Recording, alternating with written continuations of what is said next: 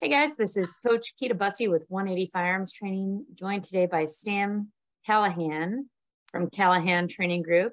This is the 180 Firearms Training Podcast. Today we're going to talk about red dots a little bit and get into sort of the crossover between USPSA / shooting sports and, basically your day-to-day real life shooting scenarios.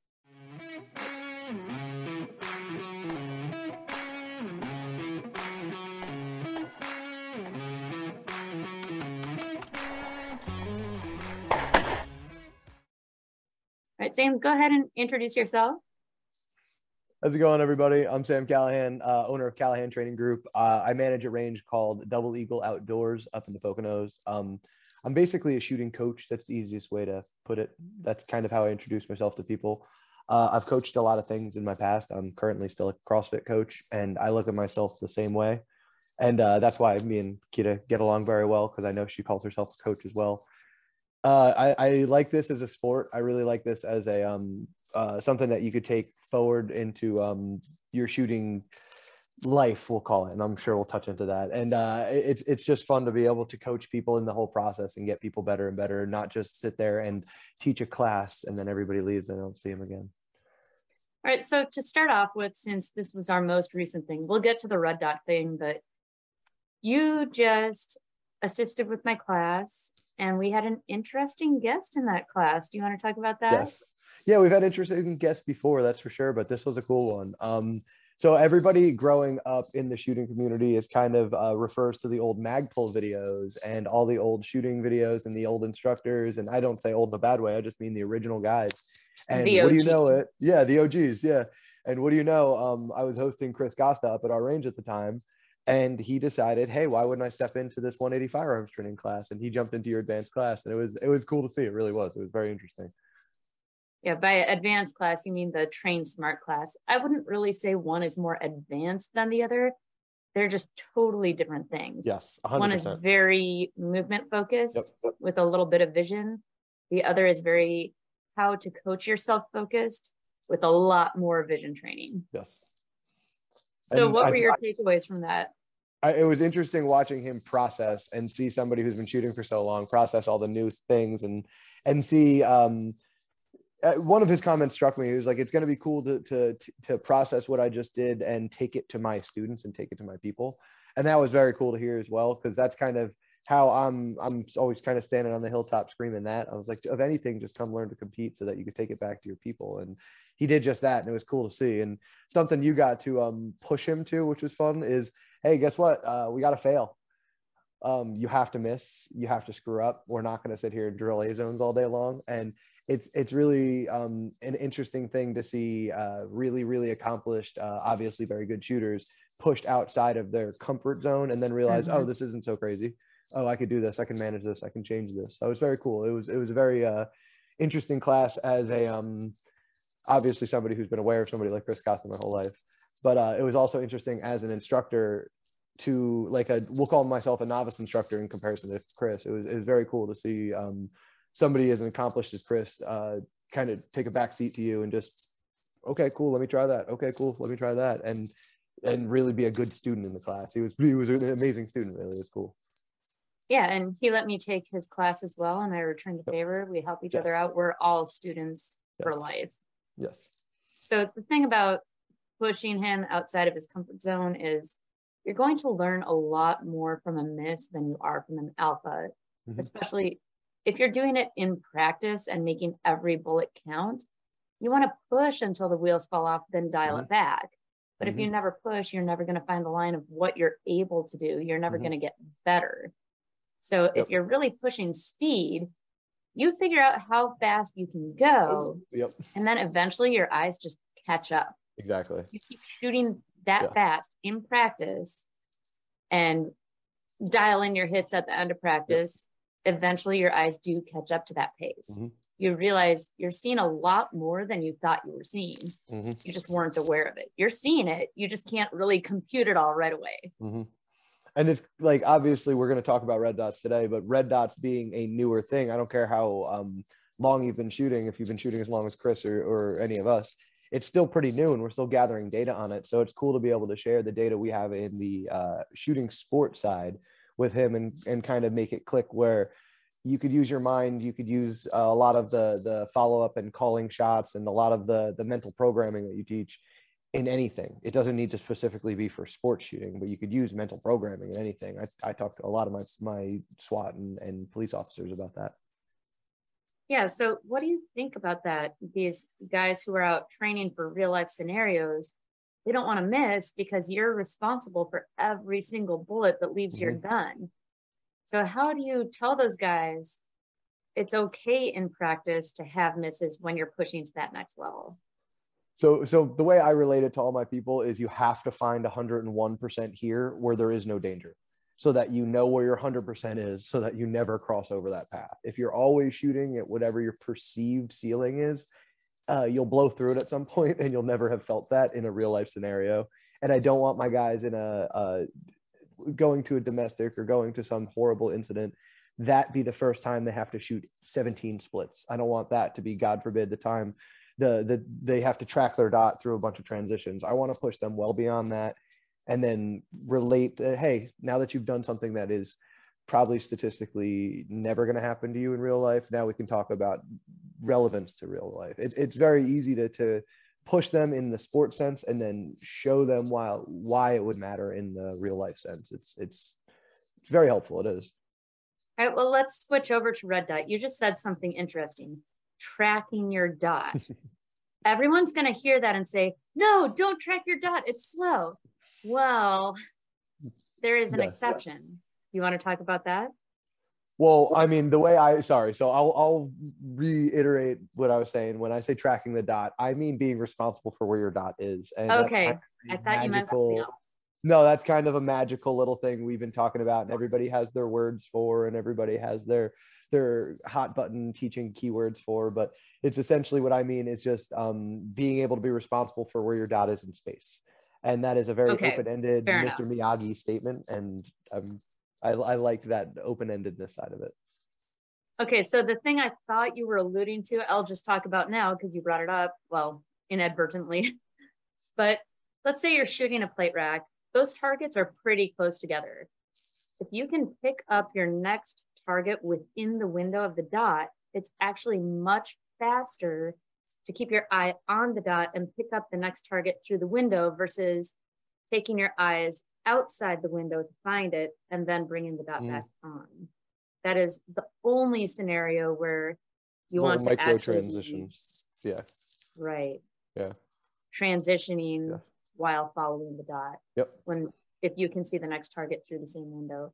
And that's so funny too, because you're right. Somebody's going to hear that and scream to the heavens. And yes. It's like, yeah. You know what? Like there's a place and time for everything. And that's the funnier thing right now. Everybody goes so hard one camp or the other. And I'm like, yeah, guess what?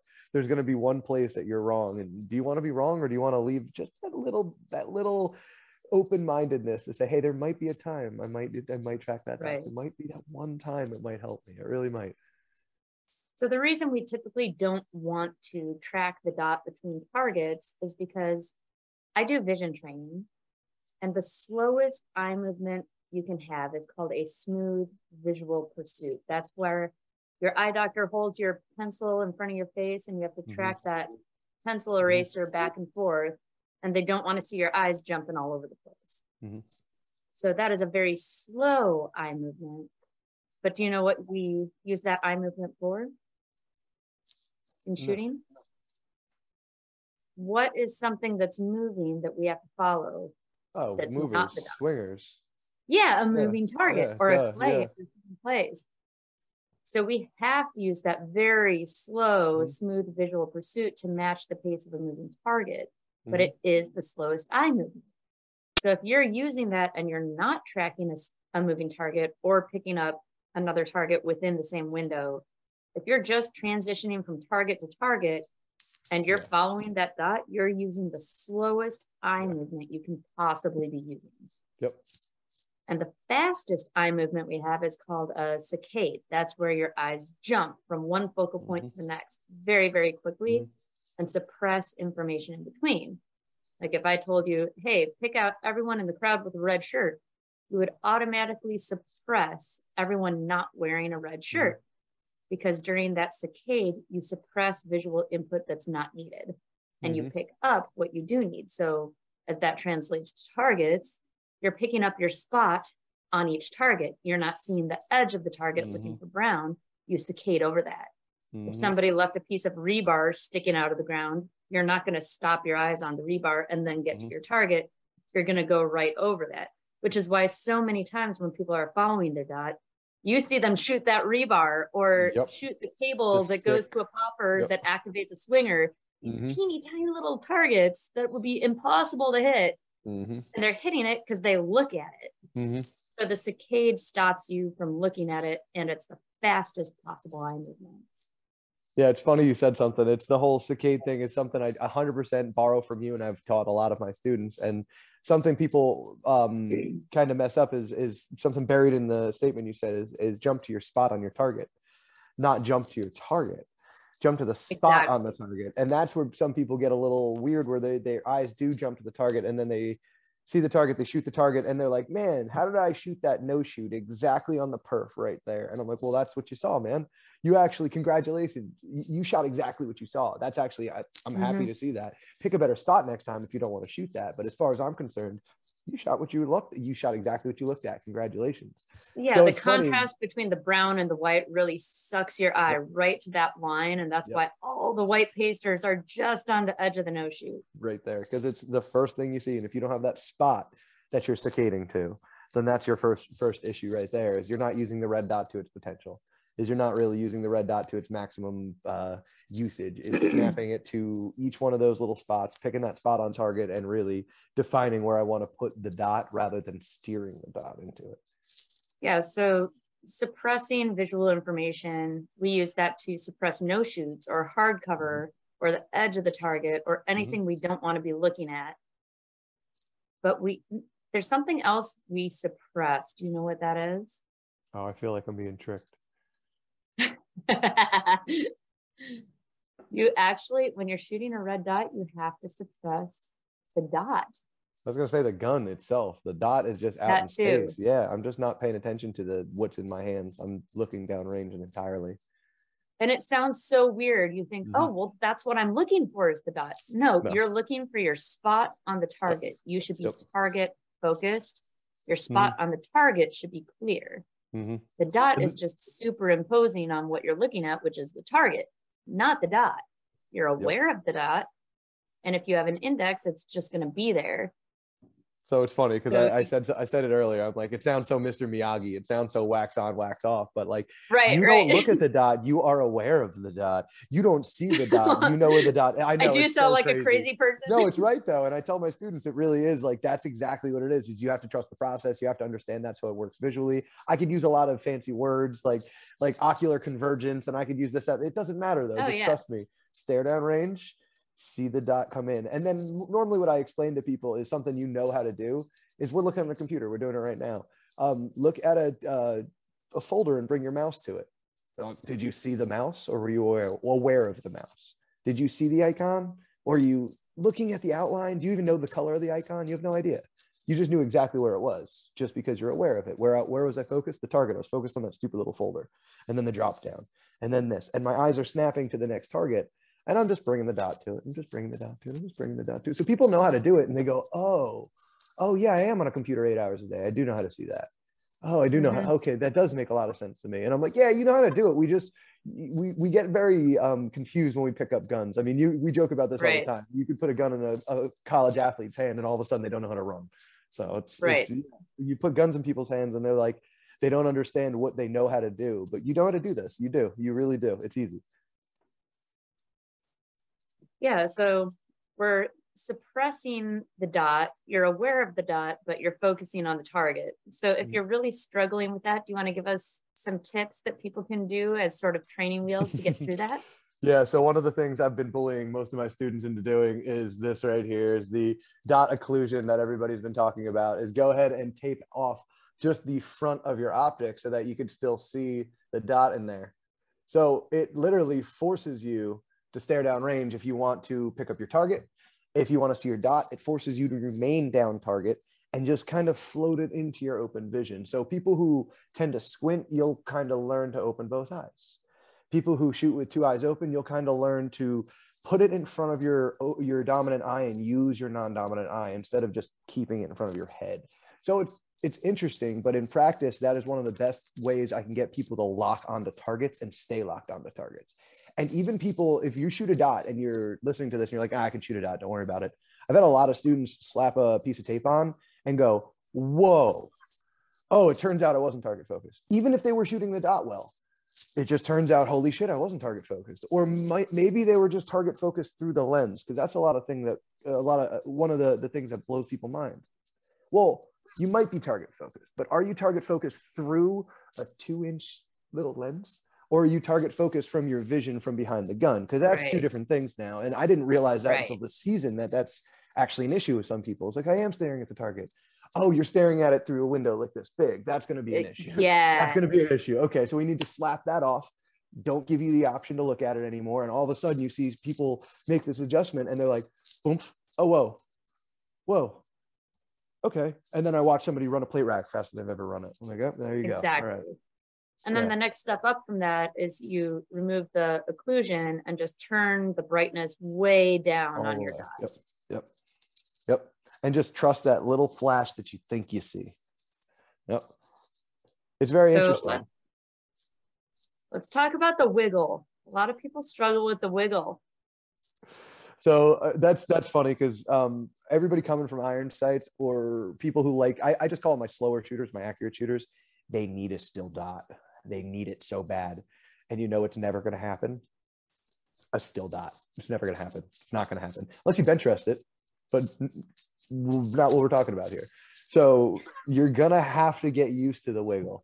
The wiggle has to be your friend. You have to be, it's just going to have to be like a dog tail wag. Just like it. It's a good thing. Enjoy it. That's it.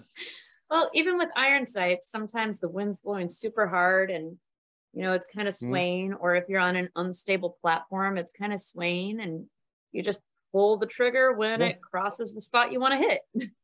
I mean, the best thing I can relate to people is everybody knows dot torture, the 10 dots that you shoot at.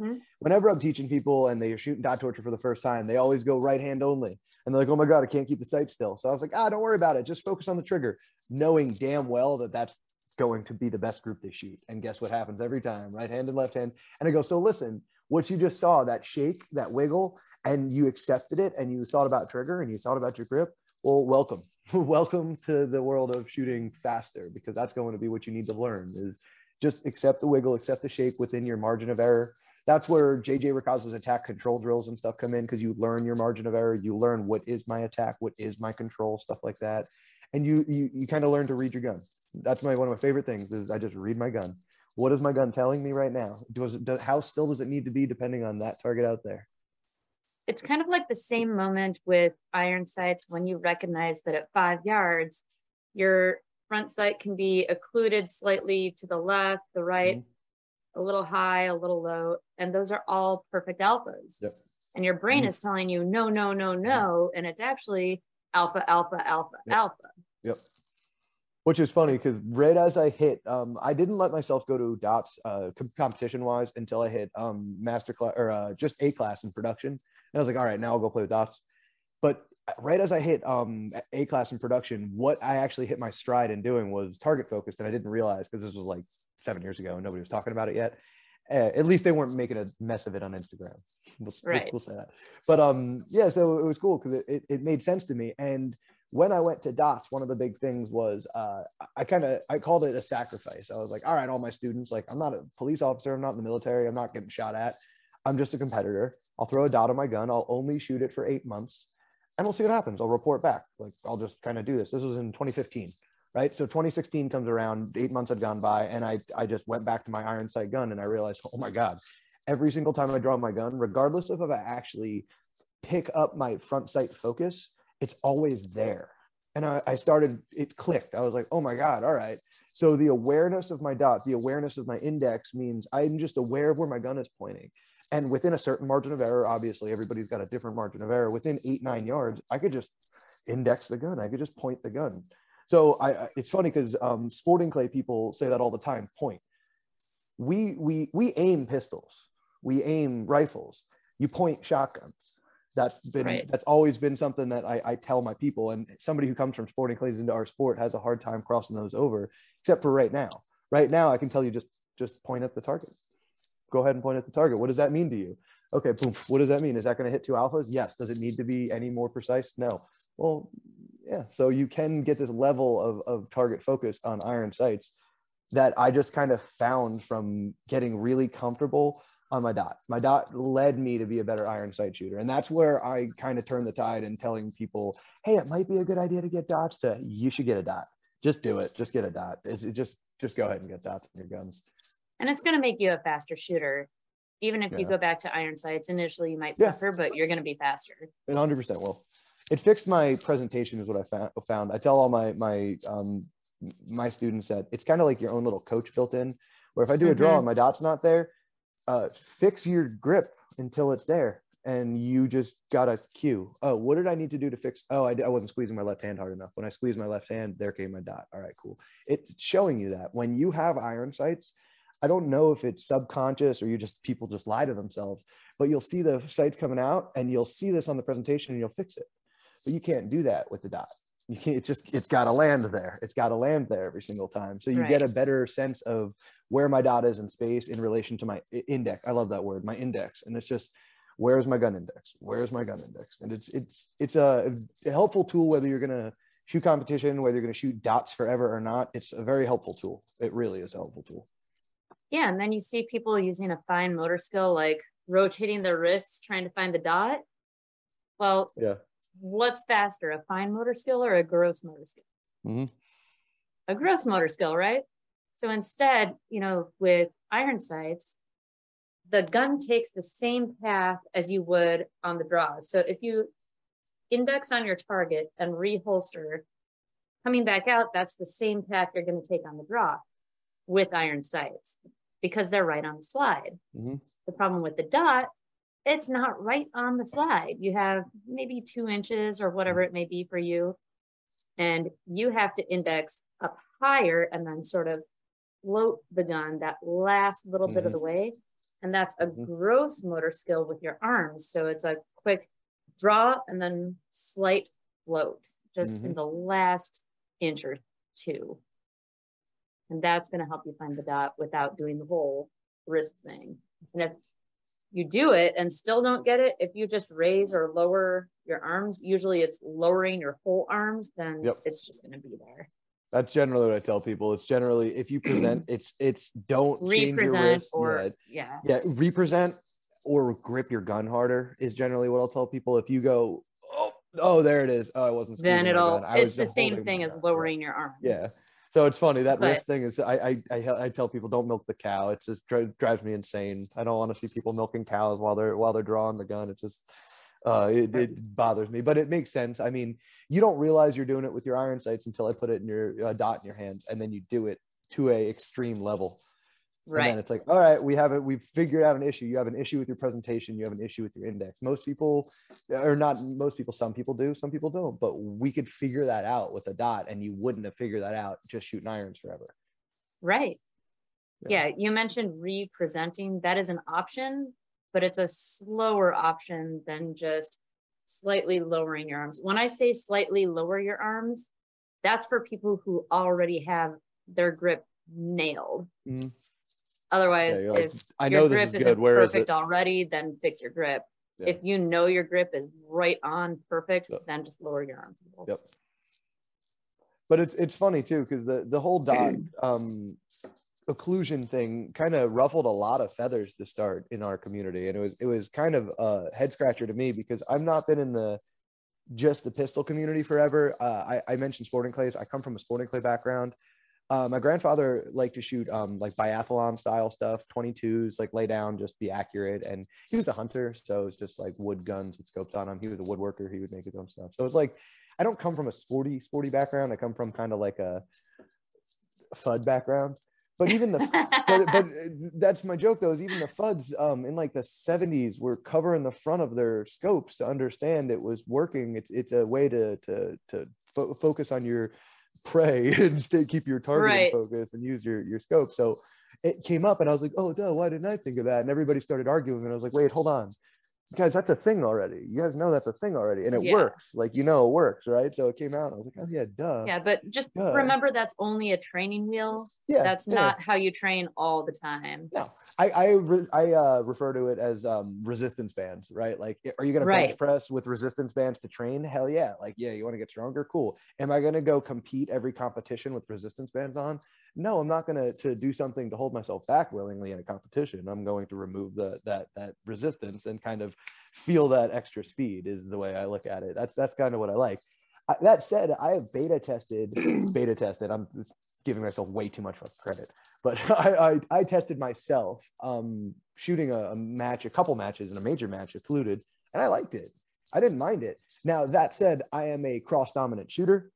I shoot Glocks, which have we'll call it a questionable grip angle, and I could use the not for you though. No, they fit me, but it's like I could use the assistance downrange just because I'm cross dominant and like not getting confused like through ports and through weird stuff like that. And I shot area 8, which was an incredibly hard match, occluded, but there's a lot of weird stuff, like holding a port open and shooting like that, wobble bridges, like leaning and shooting weird stuff, really low ports. And it helped me not lose focus. So it's cool. Now, that said, do I think it made like a advantage or disadvantage? I hate to say I wish I took it off halfway through the match so I can better answer this question. I won't shoot another match with it occluded, I don't think, but I like it as a training tool like most of the time. I like it for dry fire. I like it for a lot of my simple practice. If I'm shooting stages or if I'm shooting like bigger arrays, I try to take it off to make sure I'm staying focused. If I stop focused, I'll tape it again and I'll just keep torturing myself and trying to continue focused. Yeah, it does train you to have a soft focus, but still pick up your dot. Yeah. But I wouldn't do it all the time. It's just sort of a training wheel. So something else you can do to train your eye strength to help you switch your focus like that is just hold out your thumb in front of you, focus on your thumb, relax your eyes and focus on the wall behind it. Then focus on your thumb, relax and focus on the wall behind it, and just keep switching back and forth. Those are your accommodation muscles. Very important for shooting. And there are a lot of other exercises too. That's just one example. You can also do the same thing with your dot. If you have a dot or iron sight, switch between the dot or iron sights and then relax to a soft focus to the wall behind them. Mm-hmm. Yeah, that's interesting because I tell a lot of my students, if you're not getting a dot at first, or if you're struggling with this, well, your eyes are muscles, they'll get stronger. There's ways to figure this out. Occlusion is one of them. What you just said is a huge thing. A lot of your eye training and spot training and transition training is what I refer to people. I actually have a little, like I have a couple of my targets have your little sticky on them from your dry fire kit. Stuff like that is really good little cheats for people to kind of train your eyes. And then once you can do it with the cheat, take the cheat away. See if you can keep doing it. Keep doing the juggle until I can do it. So it's a very simple process when you zoom out and think of it like a sports science. It's very difficult when it gets involved in guns and ego and I want to get this and just let me get it already. And people get very frustrated very quickly. And I understand it from both ways. I come from, again, a FUD side of things that would never practice and never dry fire. Like they just do, we just go hunting and then we don't, and then we go to hunting and then we don't. This is weird for a lot of gun people. Now, what's funny is I find the guys coming from like tennis and like analytical side of things, they get really good at stuff like this. Our 70-year-old accountant, Richard, who is like the most analytical guy I know, who I can turn to, he's been shooting for like a year and a half. I'm not giving him enough credit, but he's been shooting for a limited amount of time. And I can turn and be like, Richard, what's the hit factor on this going to be? And I'll be like, it'll be like 5.7 for you probably, as long as you shoot that target and that target. Like, Jesus Christ. Like the guys coming from the analytical side of things do very well with these new concepts like dots. They do very well with new concepts like hit factor and these classifiers and all this stuff. It's the guys coming from, I've been shooting my whole life, that don't do very well with it. It's funny. Most of the time. So this is kind of a funny story from Costa being in the class. Obviously, he doesn't deal with hit factor ever. And he had heard of it, but never actually had to sit down and work through it until my class. I like math. So you want to tell everyone what happened with that? It was just so funny. How do I know what it's gonna be? Yeah, he's just watching him like analyze through this and going like, no, no, no. And you of all people, you know your hits, you know your splits, you know what it's going to be. So you could tell us this. Yeah. And it was like that confidence to be able to say, this is what it's going to be.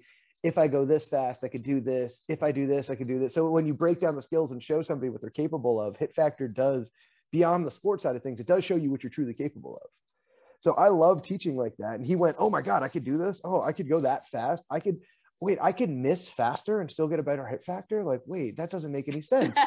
Hold on. I was so confused. How are you getting Charlies and I'm I getting can all absorb alphas? the mics. Yeah, like it was crazy to watch him analyze that. But then, yeah, it's you go, okay, it does. Oh, I see. Oh, okay, I see. All right, I understand. And you can take that lesson back to anywhere. You really can. But it's funny to see that. It really was. Yeah. So he said to me, I've never shot this drill before. There's no way I could know what my hit factor would be without shooting it. And you had just pulled up to the range, climbed out of your truck, and I said, Sam, you're going to shoot this in about a hit factor of 15, plus or minus a hit factor literally, of hold 1. on, let me put my belt on. Like, yeah. like, And I was literally even just got thinking to in, myself, down to the detail, I thought to myself, okay, if he shoots this in 2 seconds, he's going to have all alphas. It'll be about a 15. Yeah. If he goes just below 2 seconds, he's going to drop a Charlie. And what happened? Yep. Yeah, literally just that. It was like I think it was all alphas in like 2.1. It was like on the money. And I turned around. No, you dropped 1 Charlie and 1.87. Oh, no, and then one of the guys in the class turns around. He goes, "Oh my God! Did you know? How did your score was my draw." Poor Malas. I loved him. He was drawing from appendix and giving himself so much shit the whole time. But no, it was so funny to show Chris like, yeah, no, you know me well enough to know that like, all right, I've seen him draw before. I know the draw is going to be something under a second. I know the splits are going to be about 0.2. I know this drill is quick and dirty. It should be 2.5 seconds. And if he screws, okay, yeah, boom, 15 hit factor. And everybody went, all right, I believe you. Now we'll get into the drill. Like that was it. It was all it took. It was funny. People like, all right. I get it. I understand now. I'll try it. Yeah. Everyone protesting. The second Sam steps out of his truck, I'm like, your hit factor is this. He shoots it. That's his hit factor. They're like, okay, well, I'll shut up and listen now. All right. I'll do it. All right. And that's more the thing too, is it's not that like you should be doing hit factor math before stages. We're not teaching you to do no. You're a witch and that's fine. They got to see that. That's fine. But really what it is, hey, I like to teach in that regard too. It's like, hey, hit factor stuff. Hey, let's just see what your hit factor is to a draw to 2 right here, to 2. All right. What's your individual split's going to be here? All right. Well, what's your transition of this target going to be? All right. You should be able to do it in this. Can we agree on that? And people, even from outside of the sporting world, can start to understand, all right, this is why we train in this like analytical hit factor fashion, because you could really break it down and see what's lacking. So if I have you do this target, I have you do this transition, I have you do this target, and then I put it all together and I look on the timer and something screws up, well, we can just drill that out. Well, yeah, you don't have to be a USPSA it shows shooter. you your lowest hanging fruit. Yeah, you don't have to be a USPSA shooter to take gold away from that. I do that with my police officers. I do that with CCW people. I don't care. I can teach you anything with hit factor. It's just showing you how to be efficient. That's all it is. It's a efficiency ratio. That's all it really is. But in the sport, it does show you what risks you should or should not be taking. It also shows you if it's a little points heavy, a little speed heavy. What's your focus for this stage? You don't have to sit and calculate your hit factor. Although I have done that before on stages with disappearing targets or something weird. Like I had a stage where you have your stage and you can do like a 30-yard run to go and engage 1 target. All I did was lean out of the fault lines and go bop, bop. So it's, or engaged. Just 1 shot. So it's not a failure to engage. Yeah. And then just took 2 mics and won the stage. Because I was the only one who didn't run that 30 yards. And that's the thing that used to bother the heck out of me in the game is like we'd be shooting. Matt, because Matt Olenchak Bingo. Matt Olenchak would kill me. He would kill me. We'd be at area 8 and there'd be some speed shoot and I'd be like, I'm going to burn this and I'm going to get 14 alphas. And he'd take half the amount of shots in half the amount of time because there was no penalty mics on the stage and he just knew how to like out math me. And I was just like, God, it would frustrate the hell out of me. And now I'm like, oh, I get it. I understand. So it's funny. I might not be able to outshoot you, but I can outmath you. Oh, he could outshoot me too, but it was frustrating to be outmatched because I was like, I didn't even get an opportunity to prove anything. He was just like, yeah, stop being stupid. It's like, oh yeah, I should stop being stupid. Good call. Yeah. But it's funny because that's where you make the biggest gains in the sport, is seeing somebody like that use their head and not their muscle. And it's like, okay, this is a sport of brain. This is a sport of eyes. This is not a sport of try hard. I mean, you have to try hard, but that's not what we mean. Think that really shocked Chris Costa in this class. He was like, wow, they're not just a bunch of Neanderthals shooting, like throwing rounds downrange as fast as they can. They're actually doing math while they're doing this. We're sitting here with a notebook and with calculators and talking about splits and what. Yeah, it's like, why would you need to care about that? And then, here we go. You have to be intelligent to be a part 100%. Of the sport. I say that to people all the time. I go out to a USPSA match and find me a dumb guy, because they just don't. They're not there, and if they're there, they're not there for more than a match or two. They don't last. And like, I'm not being mean when I say that. It's just, if you're not somewhat intelligent, you don't last in the sport, because you need to be intelligent to succeed in the sport. You need to be intelligent to wrap your head around a lot of these concepts.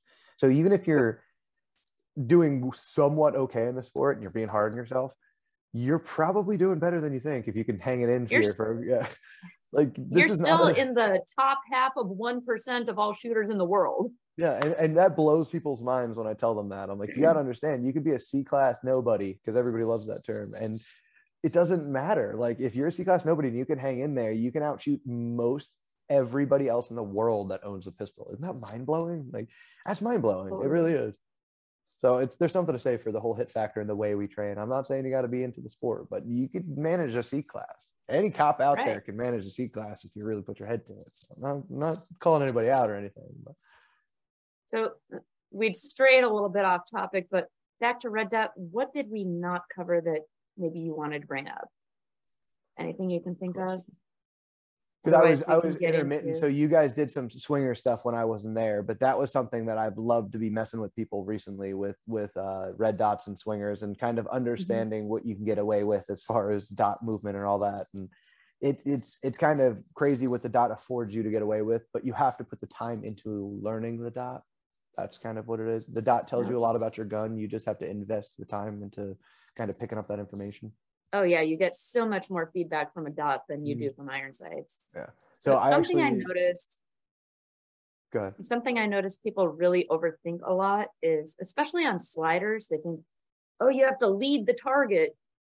Well, your eyes automatically are going to tell your body what to do. And if you overthink it, that's when you're going to mess it up. It takes about 0.18 seconds for your eyes to match the pace of the target moving. But once they're there, the visual input automatically tells your body what to do. You don't have to think about it. Like, were you the one who told me that football analogy? If somebody's running, maybe that was someone else, but I liked this analogy. They said, well, if someone's running and you're going to throw them the football, you're not going to think, oh, I have to lead on them by 3 feet because they're running at 7.4 miles per hour or whatever. You're just going to look at them and throw the ball and it's going to go where they end up. You don't think about it. It just happens. Your eyes just tell your body what to do. No, it makes sense. I played lacrosse and that's exactly what you do. If somebody's running downfield, you wouldn't be like, I'm going to throw it 4 feet ahead of them. You would just throw them the ball. Exactly. You just look where I'm going to put it and there it goes. Yeah. Look, there it is. Yeah, no, it's funny because it does sound like magic, and it sounds like I'm being facetious to some people who have been aiming their whole lives. And I'm like, no, I'm not fucking with you. I swear to God. Like, I'm not being mean to you. I'm not messing with your brain right now. I'm saying you don't need to aim so hard. You don't need to try so hard. Try this. Don't try so hard. Trust your body, trust your index, trust your eyes, trust your brain. If you do your training, it'll kind of pay off. And the whole thing too is if you don't fail, you won't know if it's not paying off. You got to fail and see what's working. So. All right, so you had a couple other topics. Let's move on to cross training with USPSA. You touched on this a little bit, but for work, if you carry a gun for work. Yeah, so we actually, it's actually a weirdly good analogy is or a good intro. We were just talking about hit factor stuff. And I like to ask all my the guys that I train with, especially the SWAT officers and the police officers, because I tend to train a more serious group of guys. Like I'm not just on the line yelling at every cop. I train with guys who seek it out. So they're typically in the gym and typically doing stuff like that. And I go, hey, what's your bench number?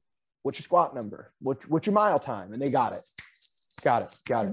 What's your draw time? What's your split time at 10 yards? Yeah. Ooh, well, did I warm up?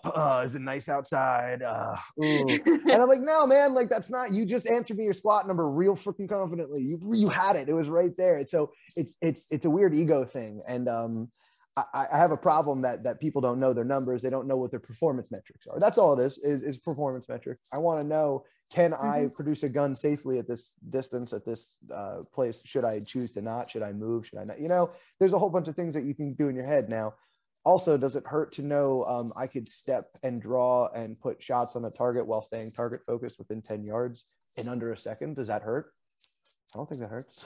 I talked to a lot of guys who have been in shoots and been in situations, and I very, very jokingly asked them in front of other people, hey, do you wish you went slower and like took a better sight picture and like, pressed your trigger more? And by the time I have that out, I'm getting like smacked in the back of the head. And they're like, shut up, you know, shut up, Sam. So it's like, yeah, it's not bad to understand what I can do under speed and pressure, and then just translate it to whatever you do. Because that's the funny thing. There's somebody going on online about don't dry fire. And it's going to create training scars. And well, everything we do creates training scars. It's just your job to acknowledge what your training scars are and pertaining to your work and fix it. That's all. So yeah, guys, don't double tap everything and move on. Like, yeah, Chris, that was a hard thing to break Chris of, is like, yeah, you have to move your eyes off of the target when you're finished with it. But what if your job says you shouldn't do that? Well, yeah. Right. Understood. You have to make sure they're down and they're not getting back up. You have to confirm. Yeah. So bump transitions might not be the 100% thing that you're going to take away from USPSA yourself, but knowing how to control your dot under speed, knowing what your draw time is, knowing how to transition when you need to transition, and how to pick spots on targets. Yeah, that'll help. So acknowledge what you could take away from it, shake away what you don't. And the crossover in training is huge. And some of the most successful police officers I know, and I don't even want to say police officers, they're SWAT officers, they're the trainers, they're the top end of their guys. They're the best 3-gunners I know. They're the best USPSA shooters I know. And then they also go back to work and they put on a helmet and plates and go kick doors, you know, like they're the best shooters I know, period. So it's definitely not a chance. It's not like a happenstance that they just happen to be the best shooter on their squad and they shoot USPSA. That's not a coincidence. There's no way. It's just not a chance. So it's something that I'm seeing is getting more acknowledged, though, that the USPSA, at least the competition side, the pressurized shooting side, is starting to get out there more. I think just teaching people to shoot with the hit factor in mind is a pretty eye-opening thing for people. It's not all accuracy, it's not all speed. Think with your brain a little bit more. So what if one of these guys just showed up to a match with whatever gear they had? So I love this. I love this because yes, they should come. That's what they should be doing now, is now that we've kind of softened all the holster requirements and everything, all the light bearing requirements and all that, come shoot. We could come use your duty rig. Come use your duty gear. I mean, I always joke too, because I say duty and I laugh about it, because here's my competition gun. It's a Glock 45 with my carry light on it. You know what I carry? This one. So I have other Glocks that I shoot. Like, this is my 3-gun Glock, because 3-gun is the time where we like whip them in buckets. So I'm like, all right, I'll have a beater Glock that'll like yeet into buckets sometimes. So that's fine. But like for USPSA and everything else I do, well, here's my gun. So I laugh when people talk about duty versus carry, because I'm like, duty, what are you talking about? I just milled a dot onto my Glock. I shoot a stock trigger. I shoot stock everything. I do pretty well with it. It's fine. It's okay. It's all right. So these guys have nicer, more decked out guns than I do, and they tell me that I'm a gamer. I'm like, no, man. Bring your rig out. Right, so bring your stuff out, and just come play with us. That's all you got to do, is just come play with us. So what about the guys who need to train with an AR? You can't shoot an actual AR in USPSA, but what can you do? I love it, because that's my favorite new thing that I'm playing with right now is my PCC. Is the best thing. And I was actually just having a conversation with one of the sales reps for Modern Material. That's my sponsor, Modern Material, but they're buddies of mine. And one of the sales rep is a personal friend of mine, and I'm pulling him into shooting a match on the 23rd. And I'm like, hey, let's shoot PCC. Come on, let's shoot PCC. There's a lot of stuff online about rifles and stuff right now, but like, it's also not for nothing. I know this sounds funny. I look young. I'm getting old and my hands are very cold right now. So I'm like, all right, I want to shoot a rifle. I want to get some work in with my rifle. I want to transition my rifle around. And what a better way to do it than it just looks like an AR to me, right? That's pretty much an AR. It's just Glock mags, but it's an AR. So all the same stuff I would practice in 3-gun, all the same stuff I would practice with my guys inside shoot houses and keeping my gun up and being able to do good transitions and things like that. Well, yeah, we have a way to do it. All the same manipulations. Yeah. Yeah. And if you want to be extra safe and do all that extra stuff, nobody's ever going to fault you for throwing safety on and coming to a high ready between positions. It's fine. As long as you're not breaking 180s, you're not going to get punished. And that's the other funny thing I joke with all these guys is, are you coming to win a match or are you coming to shoot? If you're coming to win a match, you're not going to be happy ever if you go to your first match and you expect to win. So get that out of your head. But if you're coming out to shoot, come out to shoot. Stop paying attention to your scores. Come take it as an opportunity to shoot 200 to 300, maybe 400 scored and timed rounds, pressurized rounds. Come see what breaks versus a 40-round call every 6 months. Yeah, nothing. Or just go mess around with your buddies. Because as much as everybody thinks going to a range day for 3 hours and I shot 500 rounds, what did you really do, right? Or you go to a match and everybody's first match, they text me after they go, thank you for sending me my first match. I can't believe how much I learned today. I'm like, see, what have I been telling you? You will learn more that first match. More people will talk to you. You'll see more gear. You'll be introduced to more concepts. And not only that, you'll see it done. It's not going to be a bunch of guys talking around, patting themselves on the back. I'm going to go, hey, this is my stage plan. I'm going to try this. Watch this. And you're going to go, that was a dumb idea. I'm not going to do that. Like, you'll see it.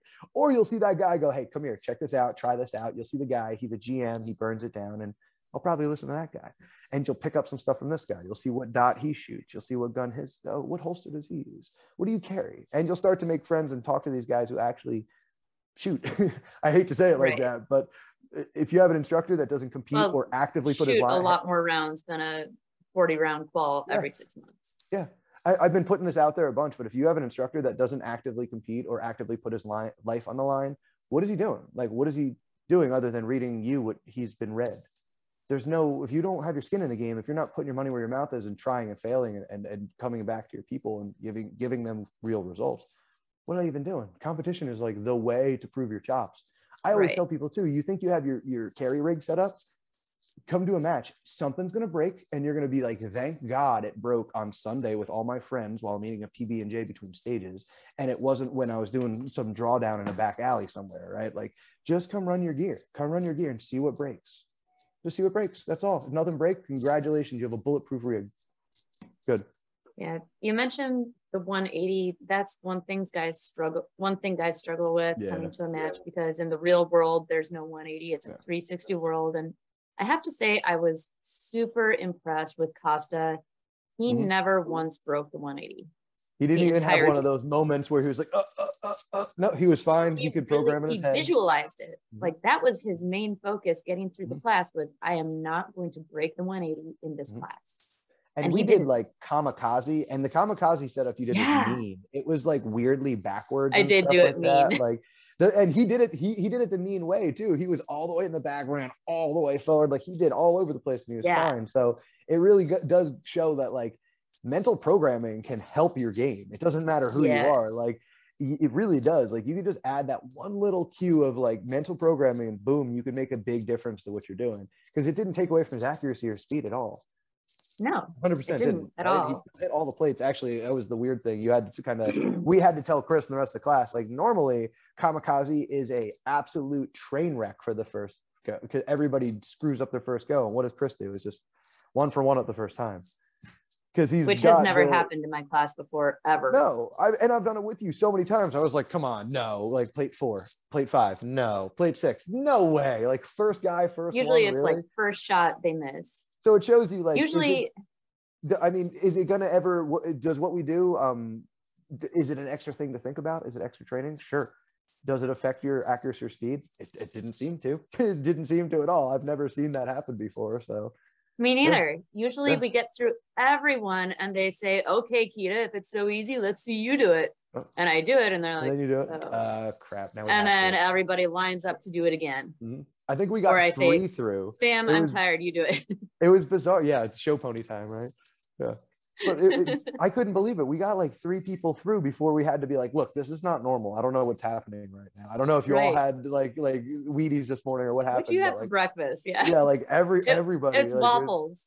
That's, you know what? Stovetop Tastings. Yes, I will shout out to Waffles. Oh my God. Little shout out to Waffles at Stovetop yeah. Tastings. He's been doing all the catering for my classes and all the classes at Double Eagle. Gourmet chef on site. You don't have to go anywhere and eat, and it's actually cheaper than going out to eat. Yeah, it's honestly really one of the best little additions we've had, because I love hosting Kita. I've been hosting Kita since I had like I'm not joking, it was a farm range. We were surrounded by cows. There was just like berms I popped up. We built a boardwalk. Yeah, literally I had to put pallets down and put stuff so that we had a place to do a class. So like we've done some rustic classes before, and then coming to Double Eagle was like, okay, cool. Now we have a range. It's like a quarter mile from this like mansion that we had that was built in the 80s. And now we I called it a shooter's Airbnb, and now we had like this little like country club feel. And then we bring in Waffles, and then we keep sprucing this place up, and now we have the point where like 10 people are staying there. We have catered food. All we got to do is wake up, learn from Kita, go back to sleep at night. That was it. That was it for 2 days, and it like couldn't be a better situation up there anymore. It's the best. I honestly think that's making a big difference in the classes too, because people are crushing it. Yeah, it's a full shooter's experience. Normally, you go to a class. Maybe if you have a generous instructor, you'll have a class dinner, but a lot of times the instructors kind of need that me time, and they need to go decompress, which I understand, but this is a full-on experience where you are there on site with the instructor. You can pick their brain however long they want to stay out and converse. I know. And if they need to go to bed, they go to bed.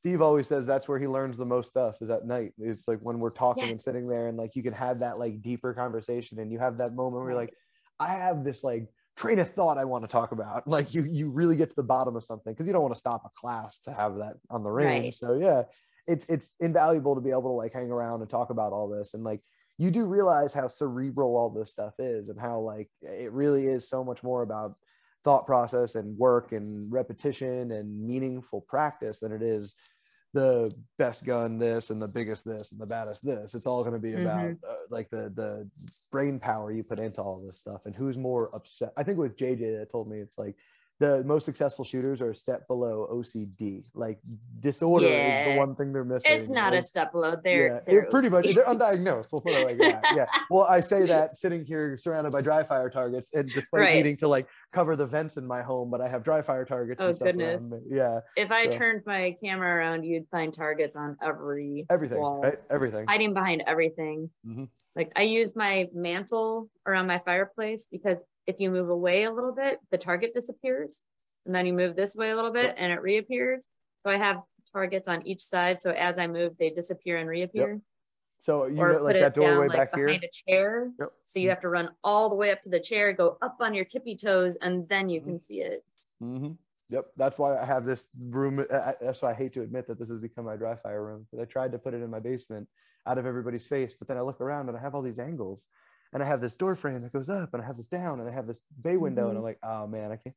I love it. I can throw my gun around, and I'm a 3-gunner too, so I could throw a barrel in the middle of this and throw a gun down and pick up another one. So it's good times.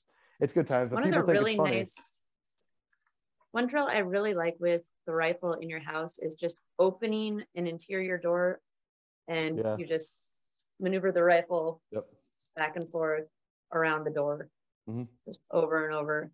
And you can go from like weak shoulder to strong shoulder, or whatever you want to do, just around that door with it basically this far in front of your face.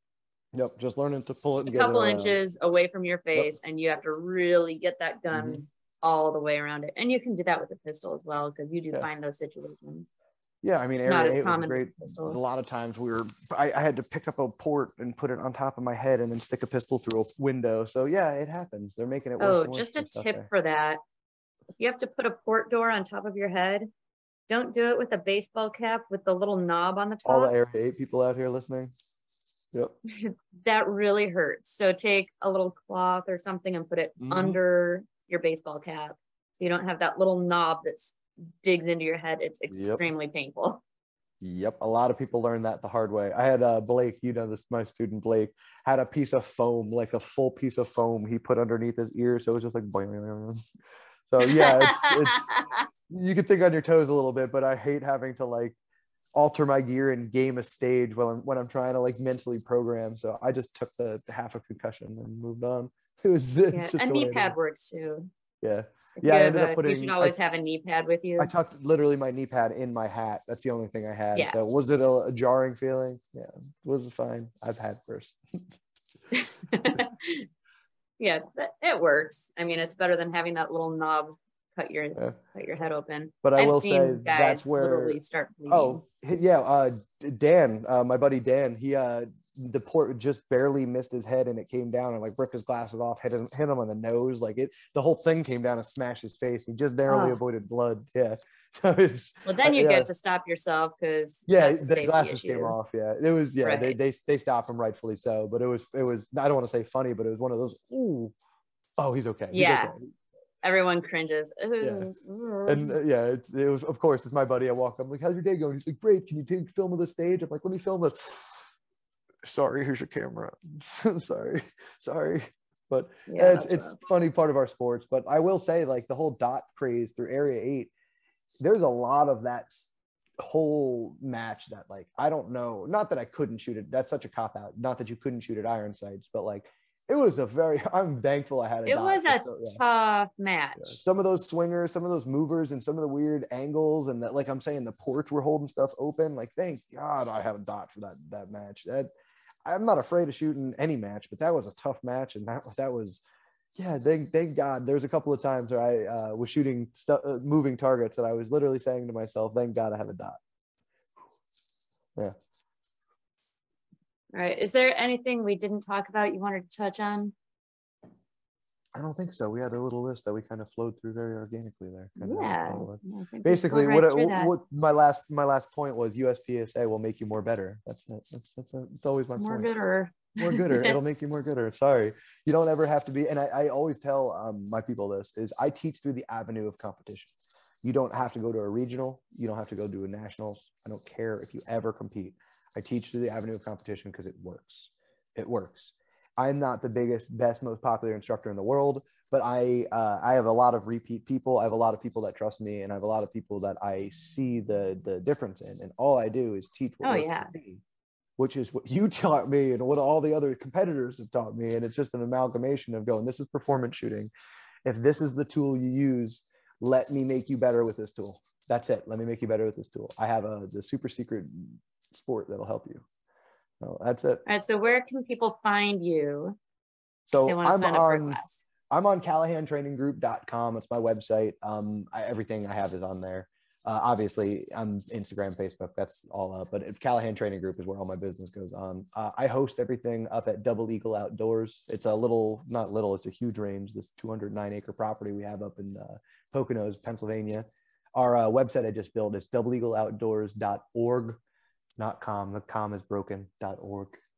That's kind of where I'm at constantly. I'm always 24/7, 365, talking to my people, coaching. That's what I do.